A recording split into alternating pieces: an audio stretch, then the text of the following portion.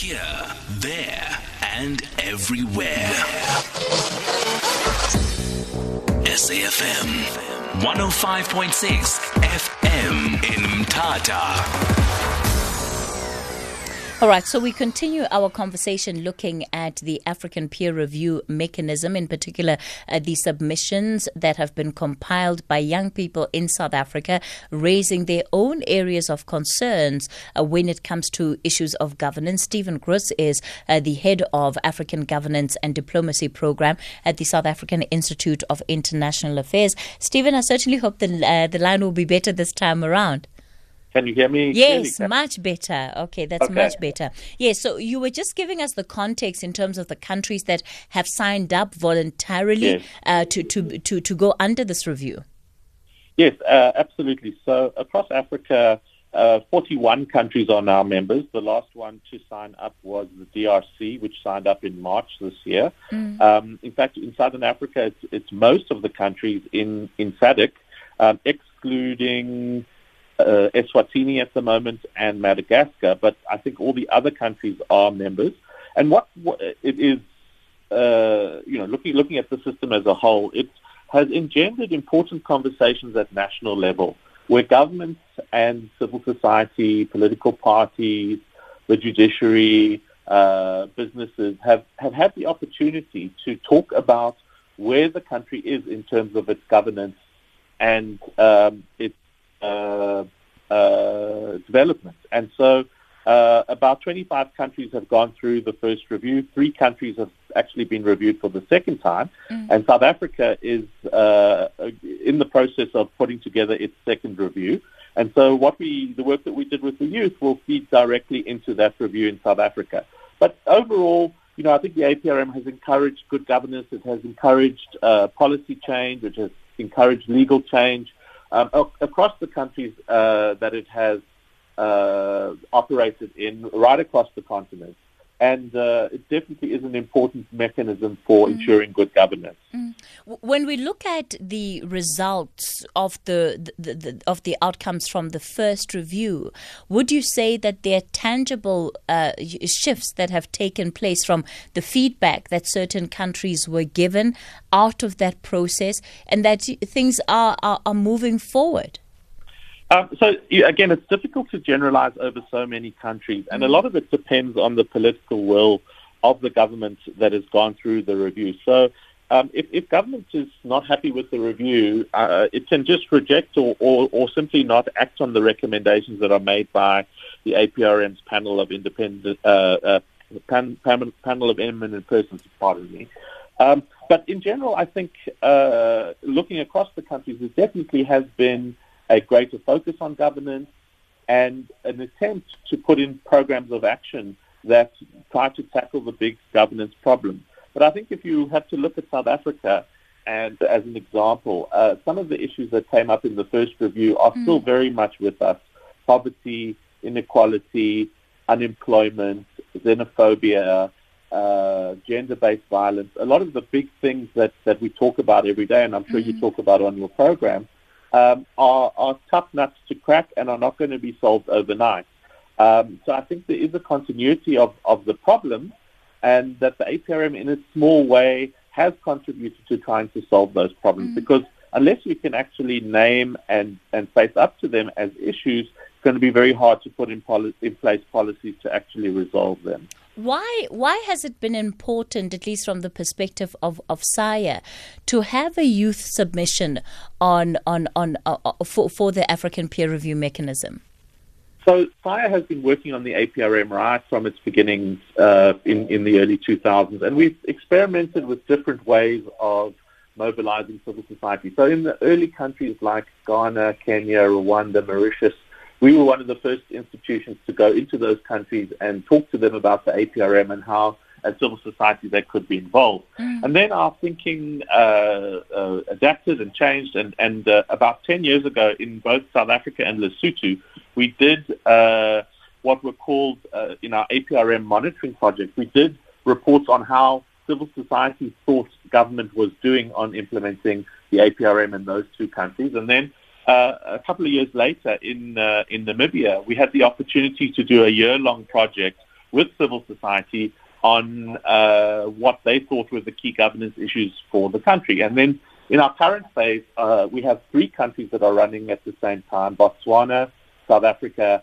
and Zimbabwe. The Botswana and South Africa reports have been completed and are on our website, and the Zimbabwe one is being worked on as we speak. But we felt that in South Africa, not enough attention had really been paid to youth voices in the policy space.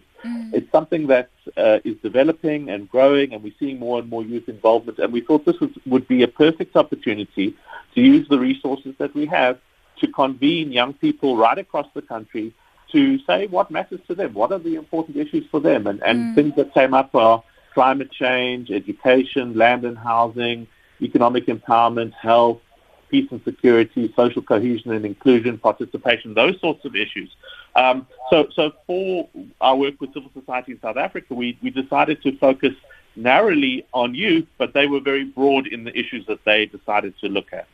Sibusiso, you are one of those young people that contributed to this work.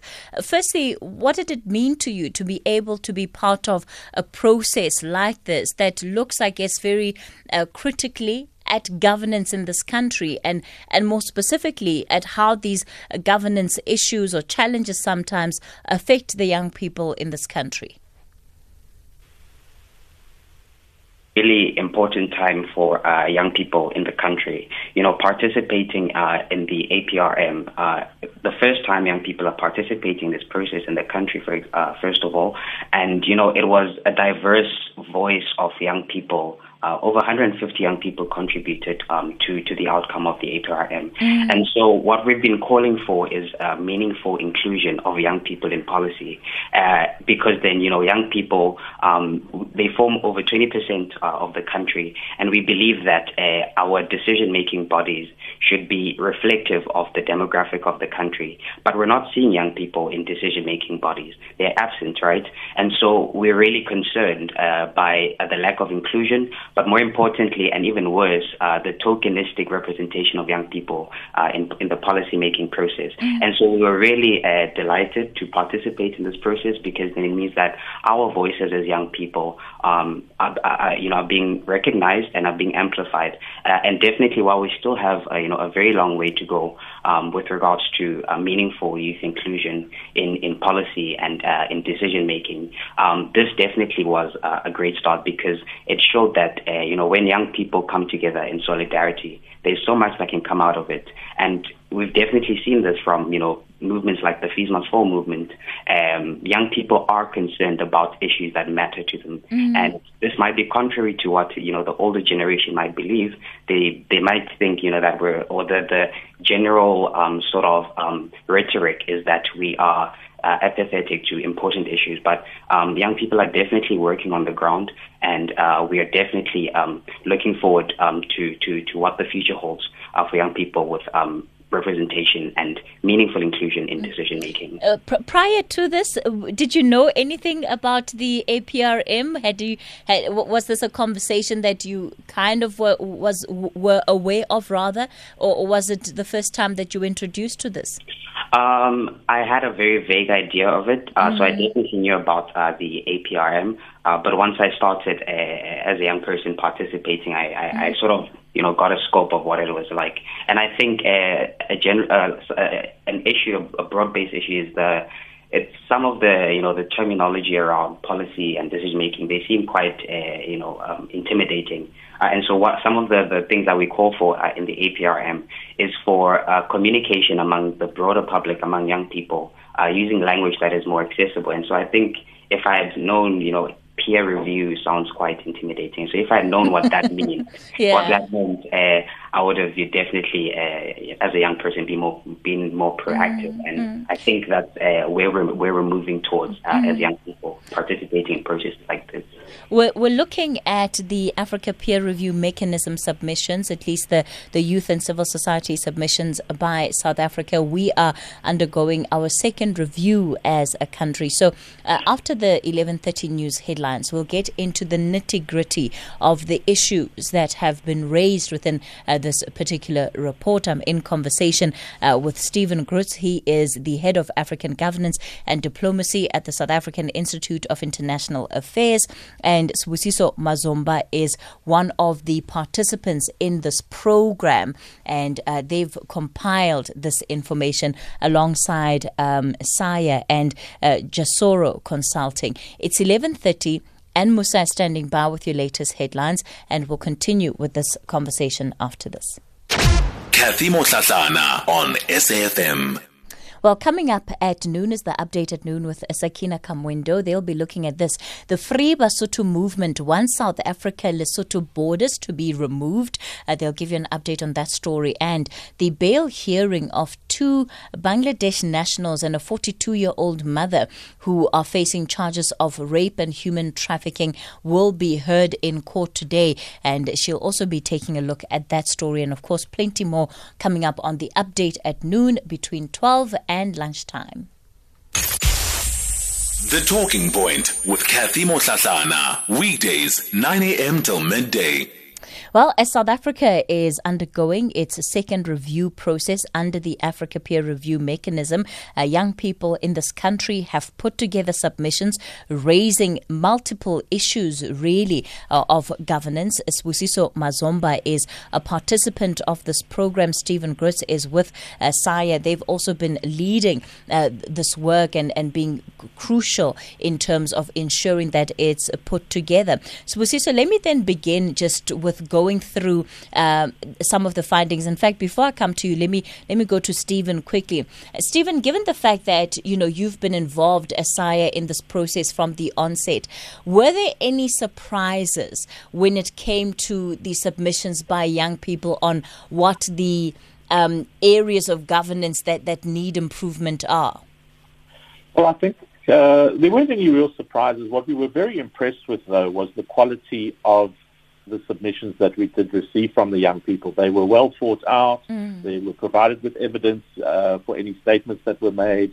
And it really proved to us that this was the way to go with this project, and that young people can be very meaningfully involved in policy making. Different from something like Fees Must Fall, which required them to get out on the streets. This required them to get behind their desks and at their computers and researching and finding a coherent way to put this together. So I think many of the issues that we might have expected to be in this report are in the report. I think, for example, under COVID conditions, there was quite a lot about disaster preparedness, the health system, and so forth. Very strong on economic empowerment. Land and housing was a big issue. And, of course, education for this generation, amongst other issues. So I don't think there were any real surprises, apart from the quality of what we received. Let me begin then by looking at the submission on youth political participation. And one of the things that it was found is that there are barriers to participating in government for young people. Sibusiso, talk to me about what exactly you had identified there. Right.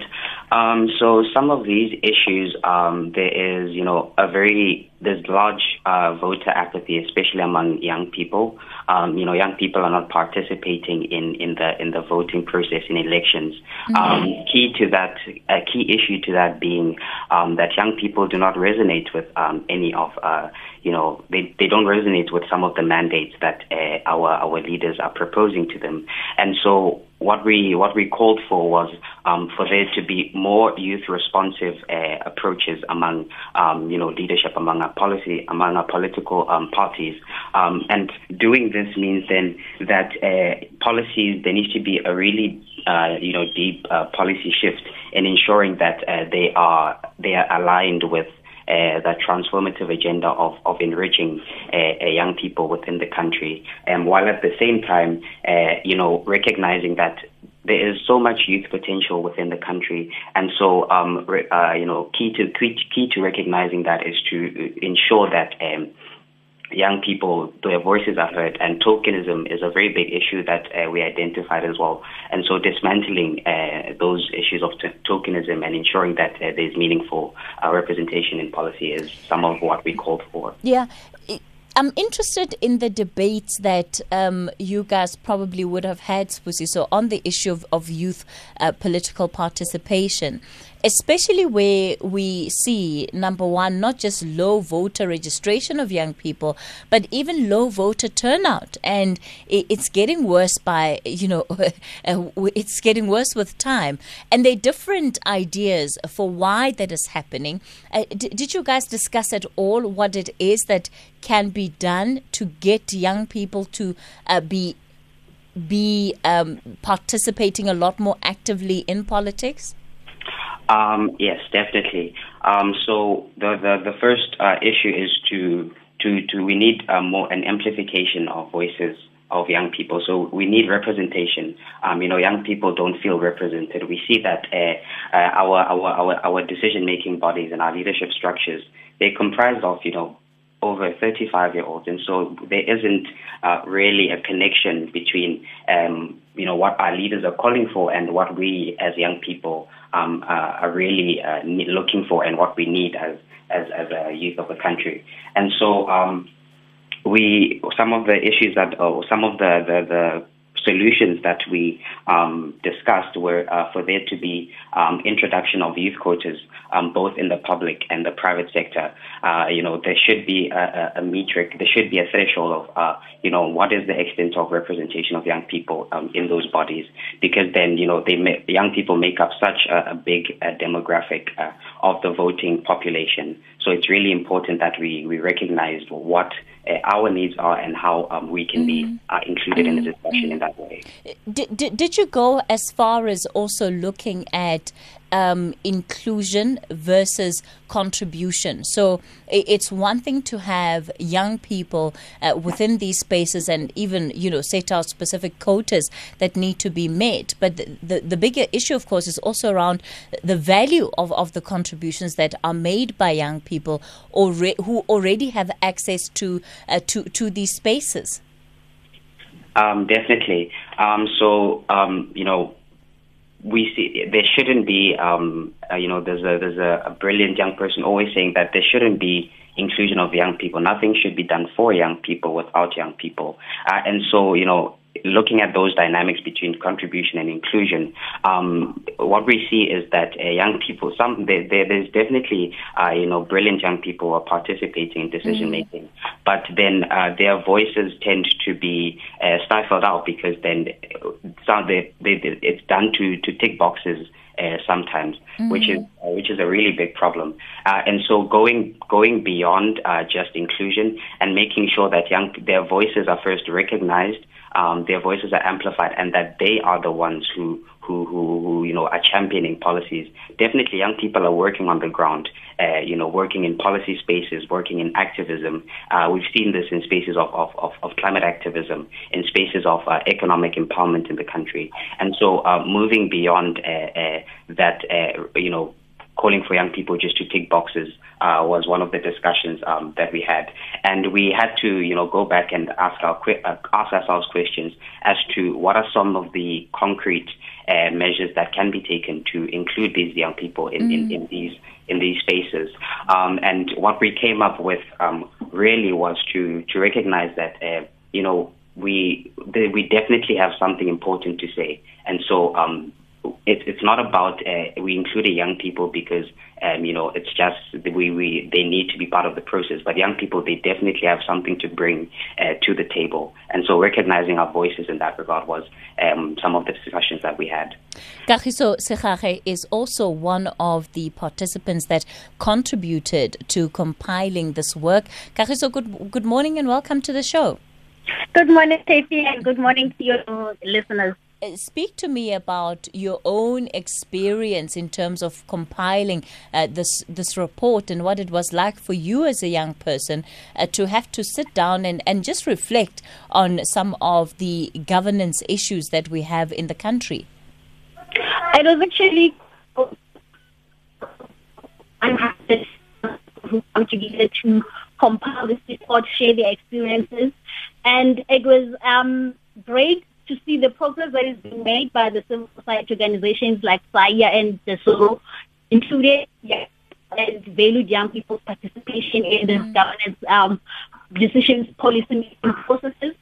But it was just a bit disappointing on my side. The subgroup that we were dealing with the peace and security issue, which was dealing with, included issues such as gender-based violence, human trafficking, crime, and the disappointment was that we did not have the male voices in our group. We only had female voices. So it would have been great to have men being part of these discussions and the recommendations that have been forwarded. But it was also I felt a bit disappointed that the government was not really part of this process that had young people participating in. I feel like the Department of Women, Youth and People with Disabilities, the Department of Public Service and Administration with its APRM directorate should have been the ones that are pushing out or pushing for young people to be included, or even reach out to more young people who will be part of this program.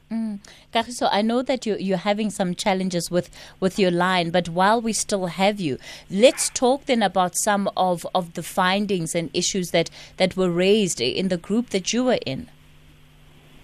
Some of the issues that were raised was that young people are mostly the perpetrators and the victims of crime, and we need a system that is rehabilitative and that will encourage young people to, or not only young people, but the government to have a program, the reintegration process that is waiting for both the perpetrators and the victims, and so that when they go back into the society, there's better measures and the victims are not afraid of these perpetrators anymore.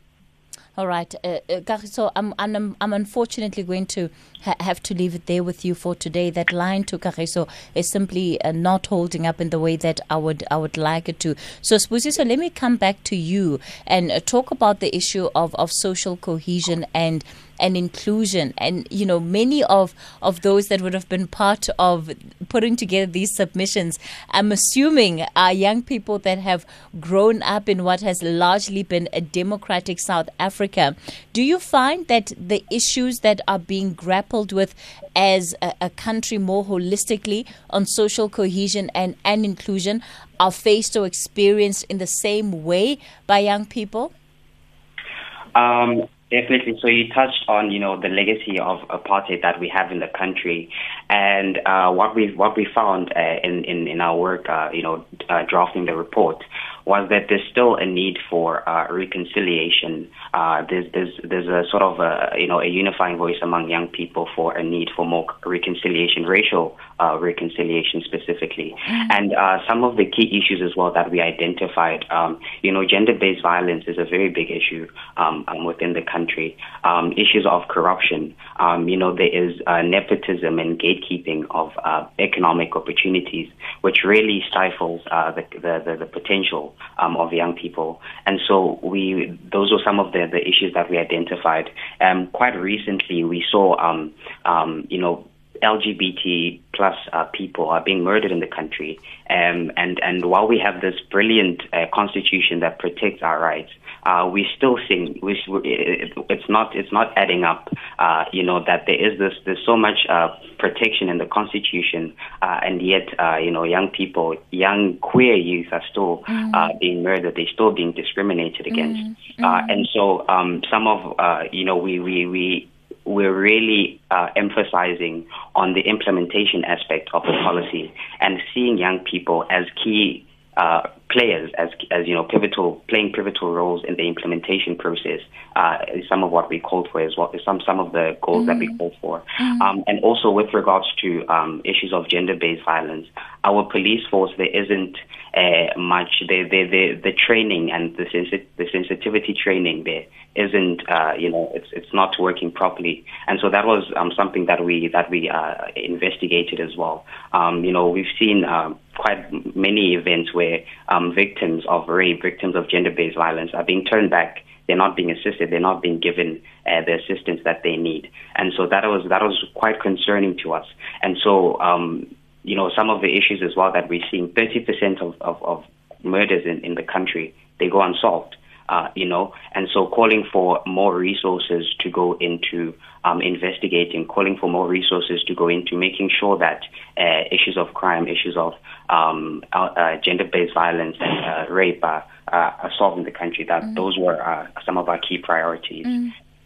Stephen, when we look at just last week, we had the release of the unemployment figures, and unfortunately what they show is that young people in this country, young black women in particular, are bearing the brunt of the unemployment crisis. And I suppose there's also an intersectionality of issues, because Sibusiso has just told us about gender-based violence. When you do work like this, what kind of consideration do you as an organization have for what the experience of the country, the young people that you're bringing on board might be? So we really try to act as a secretariat for this process and not dictate what issues would be in it. So we didn't steer the groups any one way or the other. We helped them consolidate into a manageable size. I mean, it's a long report, but it has to be organized, and we emphasized on the technical side of things. But in terms of what the issues were and how they came up, was entirely in the groups. As was mentioned earlier, we worked with an organization called Jasoro Consulting that has a lot of experience in working with young people. And one of the things that we were pressed upon to do by Jasoro was to decentralize this process and empower young people to actually participate. And one of the things that we had to contend with, of course, in this age of COVID-19 was not being able to really have physical meetings. In fact, we didn't have one physical meeting throughout the year that this program ran, or 9 months that the program ran. And we had to do everything online. But in some ways, it emphasized the digital divide, because there's some people who can access Zoom and some who can't because of data issues and bandwidth, et cetera. But, having all that in mind, we tried to get as representative a group as possible. And we did manage to get to all 9 provinces. We had people participating from all 9 provinces, which probably wouldn't have actually been possible had we not been online. So we used the fact that we were forced online to our advantage and to our to getting a more representative submission together. But yes, we really tried to provide the framework and the skeleton, and our young people put the muscles and the flesh and the hair onto that skeleton to make it into a viable human being or a viable report. All right. And of course, you're more than welcome to be a part of this conversation as well as our listener. The number to use to get in touch with us, what do you make of some of the findings that have been put on the agenda by young people in terms of areas of governance that need to be looked into? The number to use for this morning is 011-714-2006. That's the number to dial. Do you support the African peer review mechanism process? Do you think that it is useful and it is a worthwhile tool to continuously be engaging in as a way of measuring really where we are? Ultimately, for the African Union, it's about Agenda 2063, but are we going to get there as a continent? Well, we certainly won't be able to get there if we are not constantly sitting and looking back at which are the areas that we need to improve on. Of course, you can also send your WhatsApp voice notes to 0614-104-107. So, Sibusiso, what are you hoping as young people will be? In fact, before I get to that, perhaps just tell us about some of the findings that you had come up with under the Land and Housing Working Group. Right. So what we saw for the land and housing was that land distribution and land ownership in the country is still quite reflective of historical policies that sought to discourage distribution and ownership among black people and people of color in the country. And so we also saw that, women smallholders and subsistence farmers, there isn't much support being given to them. Land tenure, especially in the rural areas for smallholders, is still quite a big issue.